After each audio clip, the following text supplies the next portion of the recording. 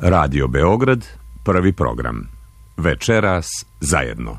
Slede aktuelnosti iz života Srba u Sjedinjenim Američkim Državama. Za večeras zajedno Ivan Kalauzović Ivanus, kolumnista, saradnik RTS-a i Ogledala, doktorant Niškog univerziteta. Prijatelj emisije Večeras zajedno.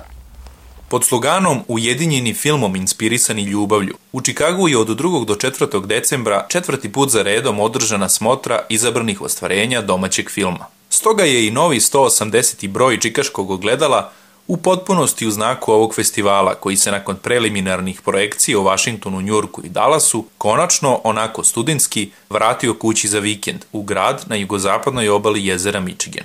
Tokom trajanja festivala prikazana su 4 igrana i 3 dokumentarna filma. Poseban pečat paradi 7. umetnosti u bioskopu Moviko u Rosemontu, Illinois, dao je glumac Žarko Kalauzović. Otvorivši festival u petak 2. decembra, Žarko je otvorio vrata hodnika između rasijanja i matice, pasaža koji su krasile pokretne slike. Najpre je na programu bio dokumentarac Radnički je ljubav Niša Miodraga Miljkovića, a potom igrani film Smrdljiva bajka Miroslava Momčilovića, Lauševićev povratnički film. Drugog dana festivala posetioci su uživali u još jednom dokumentarcu, priči Nebojše Pajkića, General Mihajlović, Heroj i kazna, ali i u dnevniku mašinovođe Miloša Radovića. To veče izdvojilo se i po posebnom segmentu posvećenom glumcima koji su nas u proteklih godinu dana, nažalost, napustili. Poslednji festivalski dan obeležile su projekcije filmova Takve vjere ni u Izraelju ne nađoh Radisava Jevrića, Burek Vladana Nikolića i Braća po babine linije Radoša Bajića.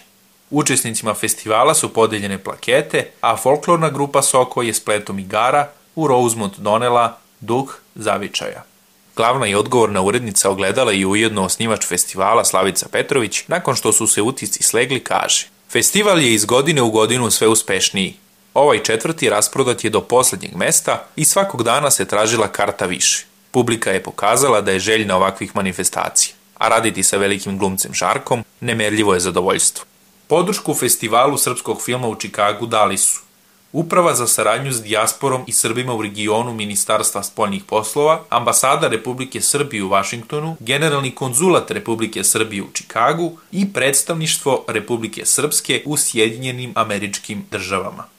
Za više detalja o filmskim projekcijama u Vašingtonu, Njujorku i Dallasu čitajte Ogledalo.